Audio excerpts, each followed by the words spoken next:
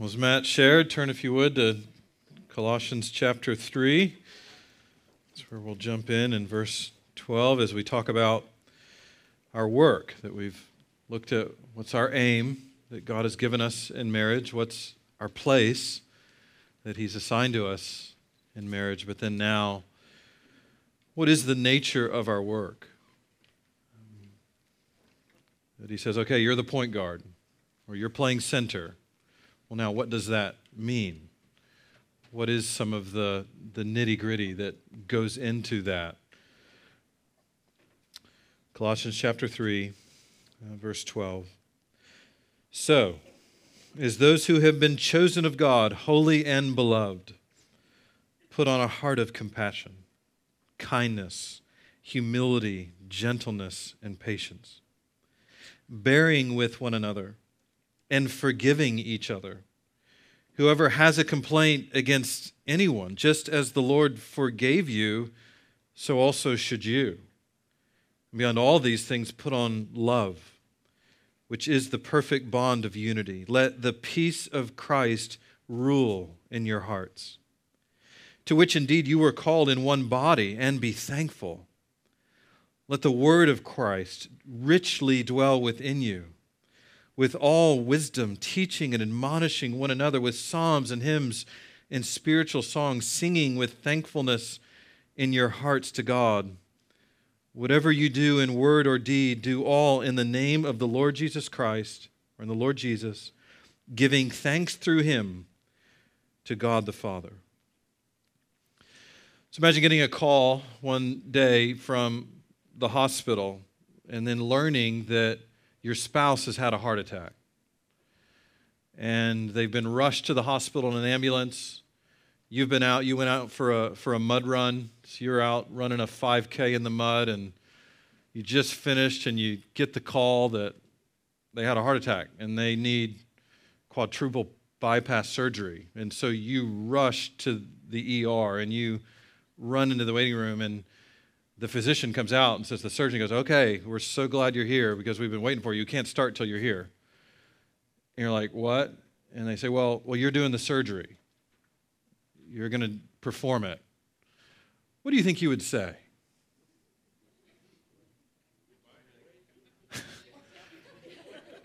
Now, I don't know if there's any heart surgeons in the room, but if you're not, what would you say? Would you say, great, let's do this thing? Yeah, I was hoping for it. Or would you go, whoa, no? And what would be your grounds for that? What would you say next? I am not qualified for that kind of work, for heart surgery. Well, they said, well, you don't have a choice. You have to. This is the only way. And so you go back and tracking mud with you. Well, what's the first thing you're going to need to do? You better clean up. You've got to be washed. Somebody's got to take off your old garments, put on new garments, scrub you down, and cover you in new dress that's fitting for the operating room. And then you walk into that operating room and you hear the beeping of the instruments. You smell, if you've ever been in a surgical room, just the smell it carries. Everything squeaks because it's so clean. And just even the weight of the moment. And then you look over and there's your mate unconscious on the table, chest laid bare, out. And just people, just nurses and doctors and attendants all around the table waiting for you. And now you walk up and you look down and there they are. And now are you going to go, hey, let's do this. Now that I'm in new garb, I'm ready. And the surgeon looks at you and hands you a scalpel. What are you going to say next? What do you expect me to do with this? Like, what do I do? And he said, well, just cut. Where? How? What are you talking about? And the more you get into it, the more you're going to start saying, okay, you're going to have to take my hand. You're going to have to control every bit of this because I can't make a single move with this thing with any confidence. The cut I'm about to make is going to be a healing cut and not a killing cut. It's going to be constructive and not destructive. It's interesting that if that would be our attitude about physical heart surgery, what should be our attitude about spiritual heart surgery? What should be our attitude about speaking into the lives of our spouses? What should be our posture as we listen? What type of garment should we be wearing? What type of activity who should we be depending on? And so what Paul is going to try to do in this passage is before we get to all the speaking part, let's get the wearing part. Let's get the posture part. Let's get the who you depend upon for everything you do next part. Which is why he says, so as those who have been chosen of God, holy and beloved. And I think that's meant to take our breath away. I think that even takes a lifetime to recover from, just the fact that you are chosen of God, holy and beloved. And this is not the kind of choosing that you do when you pick a pickup football team at camp. This is not the choosing of your key team to go do something in business. No, this is God walking into the orphanage and choosing the kids that are in the worst shape, the kids that need the most help, the kids that he has chosen for redemption. This is not who's the best, and I'm going to choose them for the team. Especially when we think about that none of us really wanted to be chosen, right? Jesus walks in the room when we're unbelievers and says, all right, who's with me? Who wants to come join my team? None of us go, oh, me. We go, huh? Isaiah says, for he grew up before him like a tender shoot, this is talking about Jesus, and like a root out of parched ground. He has no stately form or majesty that we should look upon him, nor appearance that we should be attracted to him. He was despised and forsaken of men, a man of sorrows and acquainted with grief, and like one from whom men hide their face. He was despised, and we did not esteem him. So we didn't choose him. He chose us. And Jesus is going to say that to his disciples. You didn't choose me, I chose you that you should go bear fruit. But just that idea that, okay, he's chosen us because of his steadfast love, not because of something in us. He doesn't look at us and go, wow, so impressive. I've got to have one of those. No, it's like you going to the kennel to pick a dog to adopt, and there's one in the corner that's like drooling and rabid and snarling when you get within 5 feet. And you go, that's the one I want. That's the one that is going to really show the power of my grace when they see what I do with that one. That's how we're chosen. While we were yet enemies, Scripture says, Christ died for us. That while we were yet enemies, he adopted us and redeemed us and is now transforming us. Chosen of God, but not just that, holy. He doesn't say you will be holy. He says you are holy. Those who are chosen of God and you're holy. You're filled with the Holy Spirit. You're set apart for God, that he actually looks at you and says holy. Isn't that amazing? To think that, in all our past rebellion and sin and all our present struggles and sin, like that he looks at us through Christ. He's put us into Christ. He's given us new hearts in Christ and can say, okay, holy, you're mine. You're set apart. But then thirdly, and beloved. So not begrudged. Sometimes I think some of us have this image that, okay, he saved me, but then if I were really to walk into his presence in heaven and enter into the throne room, he'd kind of frown, right? He'd go, oh, they're here. It's like, all right, come in. I mean, you're chosen and holy and everything, but can you just go sit in the corner? Look at the wall. I don't want to really look at you. How many of us, that's sort of our view of God's sort of posture toward us? Or it all depends on how well we're doing spiritually. We're doing well, and he's like, oh, come on. Man, get up in my lap. Love you so much. If we're not doing well, it's like, oh, right, go sit over there. What Paul's saying here is no, beloved. Loved with a steadfast love. Loved before the foundation of the world. Loved with an enduring kind of love that isn't sort of based on what you're doing or not doing. That you walk in and he's open arms. Yeah, if you ever heard of the film Anna and the King, which is sort of based on The King and I, but it's Jodie Foster. It's a sort of a more modern meaning 20 years old, remake of that story. There's a scene in it that I'll never forget, where Jodie Foster's the English teacher that comes to teach all the children of the king's harem, and her son on the first day gets into a fight with the king's firstborn son. That kind of the king's firstborn son sort of provoked some things and insulted the memory of the dead father of Jodie Foster's son, and so they go at it, and as they start fighting, everything breaks loose out in this gazebo where the class is happening with all the kids. As it breaks loose, one of the daughters of the king runs out of the gazebo and runs into the palace.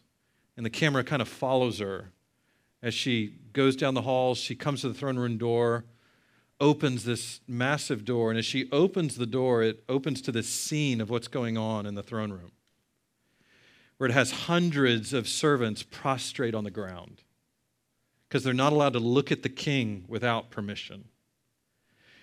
And then down at the front, there's a row of people kneeling before the king, and someone's presenting their daughter to the king in marriage.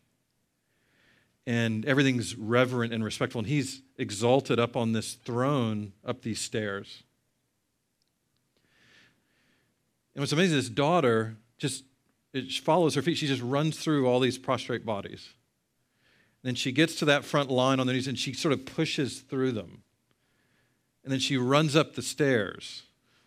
And what do you think happens next? And just comes right to his lap. And he stops what he's doing, and he leans down, and she whispers something in his ear. And then he stands up, and she takes his hands and leads him out. I remember watching it going, that's it. That's what we have. That's what it means to be adopted, chosen, holy, beloved of God. That angels prostrate, wings covering their face. They don't look at him. Wings covering their feet, the holiness of the place, perpetually flying and crying out, holy, holy, holy.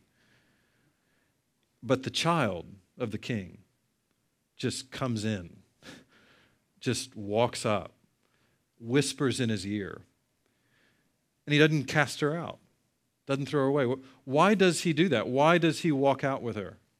Why isn't she struck down by the guards that are everywhere? Why not? Who is she? She's a daughter. And daughters get to come different. Sons come different. That's what Paul's getting at. You're chosen of God, you're holy and beloved.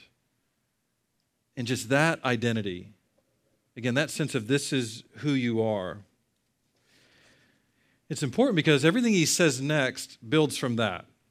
He says, so, as those who are chosen of God, holy and beloved, and everything he says after is rooted in that truth. This is who you are. Therefore, he says, put on a heart of compassion, compassionate hearts. As those who have received much compassion from God, put on a heart of compassion. So in marriage, again, just praying, Lord, give me compassion when my mate is struggling. Give me compassion when they're exhausted. Compassion when they're fretting over things. Compassion when they're burdened. Compassion when they're weak. Things that, again, aren't natural to us. Remember even a few weeks ago when we had a big weekend coming up, a Saturday where we had to drive our kids all over North America for various things that somebody committed them to. I don't know who did, but and I get the call from Ruth as I'm coming back from something that she's gotten sick. And so she caught whatever we'd had in our house for the previous 9 years and had been just rotating through. And now she goes down. And the first thought that came to my mind was, oh no, that's so much on me today. First thing hits is, I got to drive all these kids everywhere. I got to go all to these things. The stuff now that's on my plate. Well, again, that's an indicator. That's not a heart of compassion. I'm not thinking, oh, sweetie, I'm so sorry. This virus is ugly, and I'm going to pray for you, and we'll take care. That's just not where I went. So again, it's a great evidence that, okay, am I driving around in a place of chosen of God, holy and beloved? Or am I listening to conservative talk radio just getting frustrated? Or am I listening to whatever I'm listening to, whatever songs that are as godless as can be, and that's what's pouring into my heart? Or am I just dwelling on and meditating on my own fantasies, my own ideas, here's what I want to do, so that when the call comes, that I'm not in it wearing compassion. Put on compassionate hearts. But also a heart of kindness, which I think sort of also means this idea of generosity, of loving kindness toward others. That when we think about the kindness of God toward us, how generous he's been toward us, how he enters into our world not angry or mean or to take, but to give. Put on a heart of kindness. Put on a heart of humility. Again, as we think about Christ, according to Philippians 2, who, although he existed in the form of God, did not regard equality with God a thing to be grasped, but emptied himself, taking the form of a servant, a bondservant, and being made in the likeness of men, being found in appearance as a man, he humbled himself by becoming obedient to the point of death, even death on a cross. So when we think about that humility, that here's God who was himself God, going to empty him. We can't even claim that. So us being humble just means act right-sized, right? Act what we are. Born lowly, redeemed as servants, as slaves of Christ. Jesus actually has to lower himself. He tells us, just act where you are. Bond slaves of Christ, redeemed, put on humility, which is why when we're humble, we can't look at ourselves in the mirror and go, man, I'm crushing it with humility. I'm on fire with being lowly. No, rather, it's like the servant that Jesus talked about in the parable that says, I've just done my duty. Humility, I've just assumed the posture that is right for me.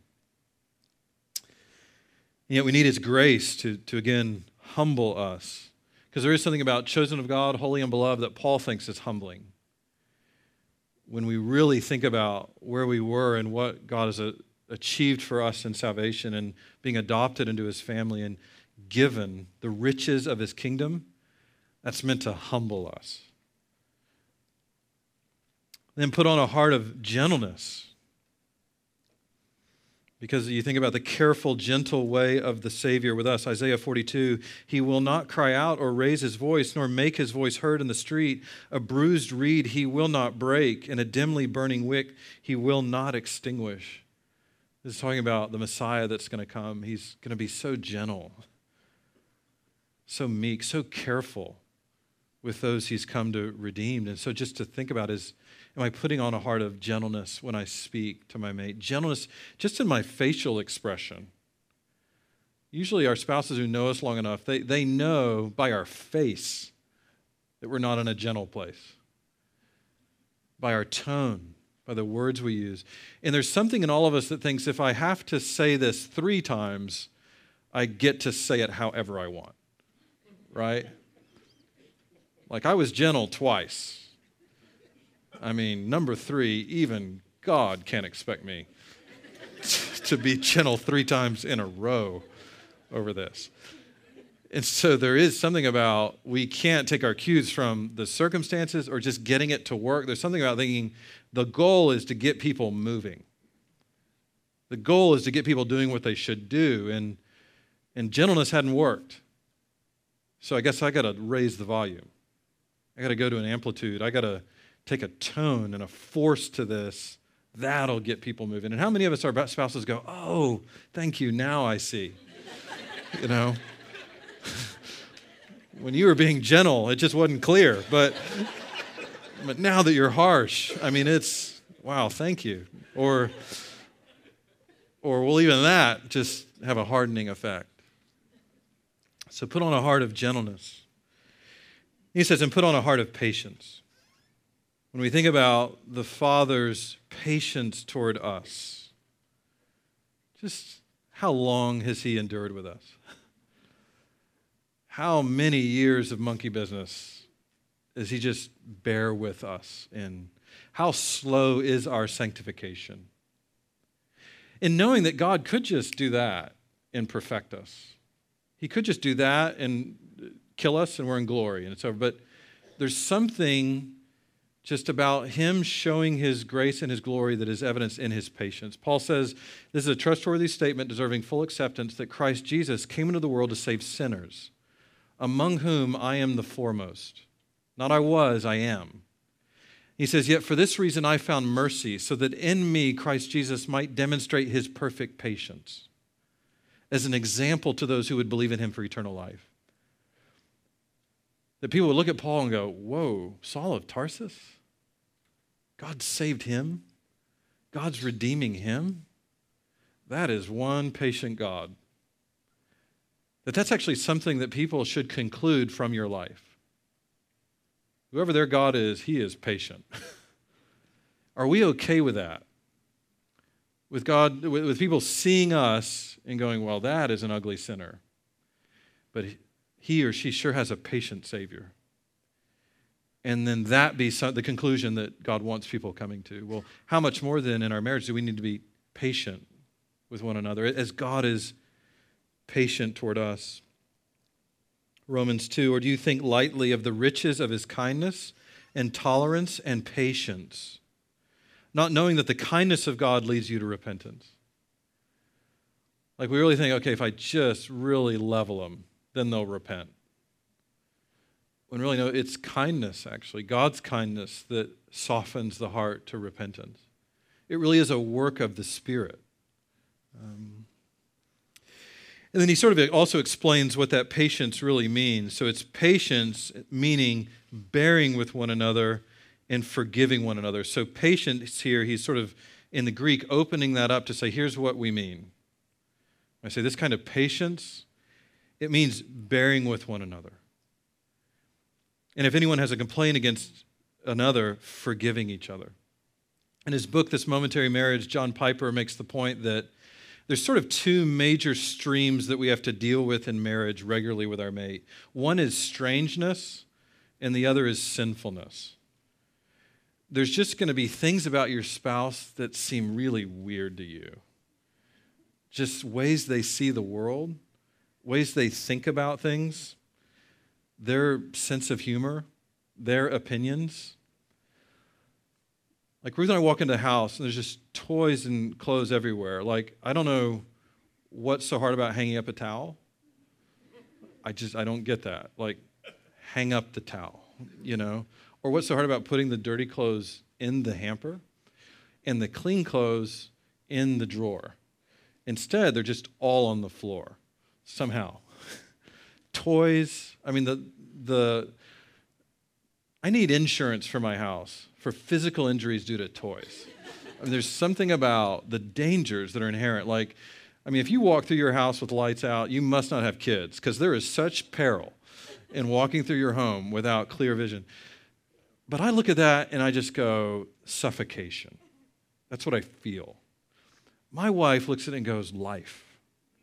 She thinks there's so much life here. And I hear that and I go, that's weird. Like I don't get that. Why, You just like this. Then she says those ridiculous things like, oh, someday you'll look back and appreciate all this. I'm like, no, I'm not going to look back and, you know. And so in those moments, he's saying, bear with each other on 1,000 different things where your spouse is going to think about it like this. You're going to think about it like this. Your spouse is going to find this really hard where you're going to find it really easy. Or something you're going to find hard, they're going to find easy. At 100 different points of conversation, you're going to be struck with, this is alien to me. This kind of thinking about it. And Paul goes, bear with each other. Learn to appreciate it. Learn to delight in some of the diversity, to delight in some of the differences. But then the second stream is actual sinfulness. There's going to be times where your spouse says things that are unkind, times that your spouse acts in a way that are selfish, times that you're just going to say and do things with each other that cause pain. And Paul says, forgive each other. So bearing with one another's strangeness, forgiving one another's sinfulness. And he says why? As the Lord has forgiven you, so you must forgive. See how it always goes back to the gospel.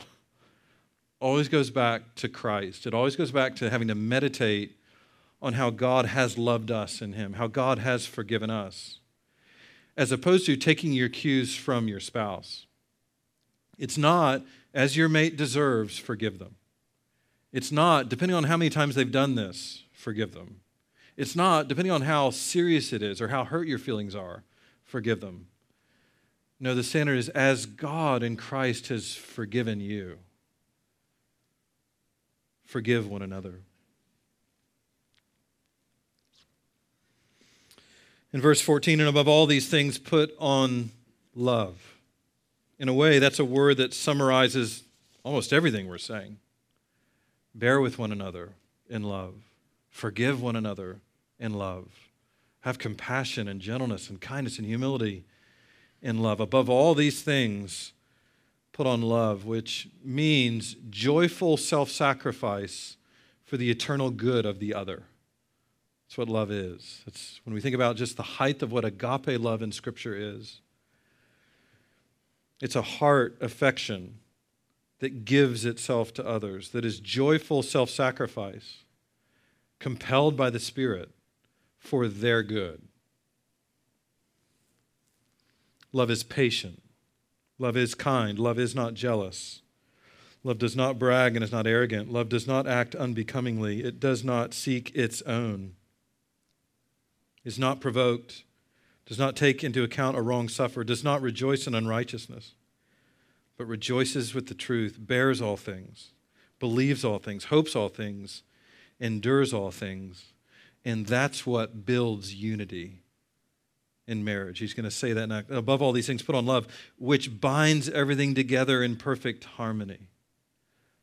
Like, how many of you want perfect harmony in your marriage? Right, we do. And so he says, well, then, above everything else, put on love. That's your part. That's your work in marriage. And as we know, that's not a fruit of the flesh. That's a fruit of the Spirit. Fruit of the Spirit is love. And so put on love. Walk in the Spirit. Feed on the Word. Depend on Him so you can bear the fruit of love, and that's what will actually bring about harmony. It's not agreement. That's not what harmony is. See everything the same way. Do everything the same way. Be treated the way you want to be. No, it's love. Put on love, which builds unity. And then let the peace of Christ rule in your hearts, to which indeed you were called in one body. You know, Jesus is going to say to his disciples, my peace I give to you, but not as the world gives. It's a whole nother peace that he puts in us. It's peace with God. It's forgiveness of sins. It's a clear conscience. It's security as beloved children, and just the peace of knowing we're his. He's with us. He's near to us. He's for us. That's the peace that he gives, not as the world gives. And what he's saying is let that rule in your hearts. How much just sort of foolish, hurtful things do we say out of anxiety in our marriages, out of fearfulness, out of agitation. Just think about if you're running around your house like a maniac because you're late and everything is discombobulated, you're agitated, and then something else goes wrong. How likely is it that the love of Christ will pour out at that moment? And so we see why Paul's saying, no, you have to let the peace of Christ rule you. Like your heart has to be settled in him. Realizing that really nothing else does matter. This is probably one of the areas where my wife helps me the most, is just remembering what a big deal is. That whatever this spill is, apparently it's not a big deal. I don't believe it, but okay, you got to tell me that. I got to hear it. Apparently this window that just shattered from that baseball I told him not to throw is not a big deal. Now, it doesn't mean that sin isn't a big deal, doesn't mean that working it through, but rather that the thing, isn't the big deal. That Christ is the big deal, and loving as Christ is the big deal. And so it's, again, letting the peace of Christ rule in such a way that I have perspective about what matters. It doesn't take long on social media or on the internet or anything to realize we're a culture that has lost perspective about what matters, about what's important, and it's no wonder there's no peace, because hearts aren't at peace. So words aren't at peace, relationships aren't at peace, and so Paul's giving us, here's the key. Let the peace of Christ rule your heart, which protects unity, he says, and then adds thanksgiving. That the gift of peace we're given, when rightly understood, makes us constantly thankful. That we can come to God and say, look at all the things my spouse isn't doing right. And he can look at us and go, hey, by the way, your sins are forgiven. And what's that supposed to do? Make us thankful. No matter what it is we bring to him, he can say, hey, you're adopted. You're secure. All the riches of Christ I've given to you. I'm preparing a place for you in heaven. On and on and on. He goes, there's all this to be thankful for, that when it's peace, when we're not just agitated, trying to worry about losing, and we just realize what we've been given, it's just thanksgiving. That's why we have the story of the Exodus narrative that just keeps coming back. They're going to be redeemed from slavery in Egypt. They're going to be brought through the Red Sea. They're going to be redeemed through the blood of the Lamb. So something's going to die and shed its blood so they can go free. Then they're going to get to the wilderness where God says, all right, he's leading them in a pillar of fire and a pillar of cloud and loving them and caring for them, providing manna from heaven. But yet, every single new part of the story, what do we hear from them? It's grumbling. And we're meant to see that just ourselves and that human tendency to forget what has been given, forget what we actually have, and then just grumble about meat, grumble about not having water, grumble about Amalekites, grumble about fill in the blank. And so there's something that all of our marriages need, and that is thanksgiving. And so I find in hard days, it's worth just take out a pen and paper and just begin to list things you are thankful for, things you want to praise God for, things you've been given in him that's worthy of gratitude, and ways in which you can actually be grateful for your spouse.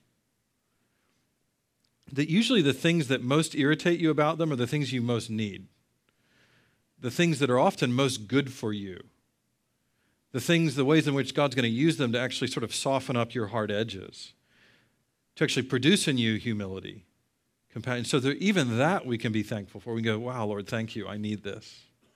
I need what's happening. And then the word of Christ, and let the word of Christ dwell in you richly. We're just to be people of the word, people who read God's word, who listen. This is him speaking. This is God speaking to us through his word, like light to our path, like lenses through which we're now to see the world, like the very revelation of who Christ is and what God has done through him. Yeah, the very food for our souls, the water that we even drink on. Like Scripture uses so many illustrations to describe itself and what God's word is to us. And so let it dwell in us richly. Not poorly, but richly. And then teaching and admonishing one another. In other words, now we're ready for surgery. Like after all that, now we're ready to say something. Isn't that something? How much needs to happen in our hearts before we're ready to take the scalpel and cut into the heart of our mate? And what's interesting is God really does expect us to do the surgery, rather to be used by him in the surgery. And so the heart surgery illustration we started with, it really is how he's thinking about it. All right, glad you're here. Your spouse is on the table. You're assisting in this. You're going to hold the scalpel. And we go back and go through all that we described earlier, and there we are standing. And we're handed that scalpel to cut. And now what are we going to do? He says, now we're ready to at times teach. To say, okay, honey, you're thinking, saying, feeling this, but the Word of God says this. We're to teach and admonish one another from the very words of God, and to do that with thankfulness in your hearts to God. Meaning, if we're the one giving the surgery or the one receiving the surgery, that there be thankfulness. Because sometimes you're the one God's using to do surgery, and other times you're on the table. And you have to ask yourself, what kind of patient are you when God is using your spouse to do surgery? For some of us, it's like doing surgery on a live brook trout. Like they're just flopping around. You just can't get them to hold still. At other times you look down and it's like a medieval knight just covered in armor. There's just like, how do you cut through the barrier, the defensiveness, and all the what ifs and but this, and just we're so defensive that nobody's going to get through. Or we're so squirmy and evasive that you can't even get us to hold still on the table. And so it works in two sides. What kind of assistant to the surgeon are we? What kind of patient are we? When God's saying, all right, hold still a minute. I'm going to use your spouse to cut on some things. Painful as it may be, can we go, okay, I trust you, Lord, as you use my mate in this work. And the reason for all of it is the glory of God. Where he says, and whatever you do, in word or deed, do everything in the name of the Lord Jesus, giving thanks to God the Father through him. How often is thanksgiving mentioned? Do you notice in this passage? How many times does he use that word?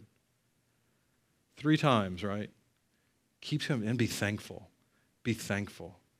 Be thankful. Do all things, whether word or deed, in the name of the Lord Jesus, meaning for his glory, for his honor.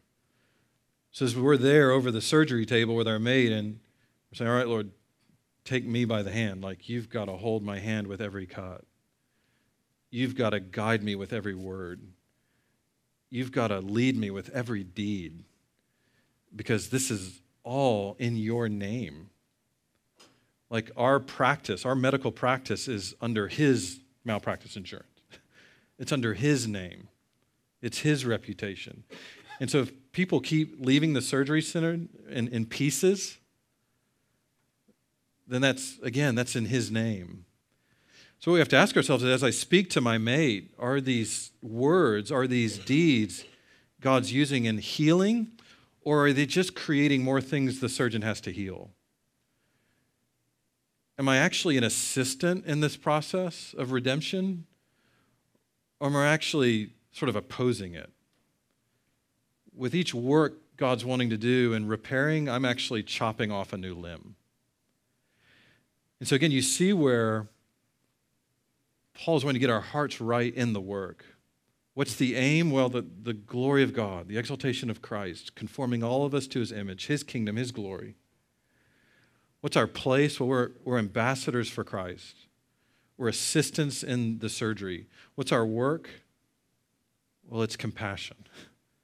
Our work is kindness, gentleness, humility, patience, bearing with each other, forgiving each other, being at peace and letting the word dwell in us in a way that now when we speak, we're speaking on his behalf with God's words.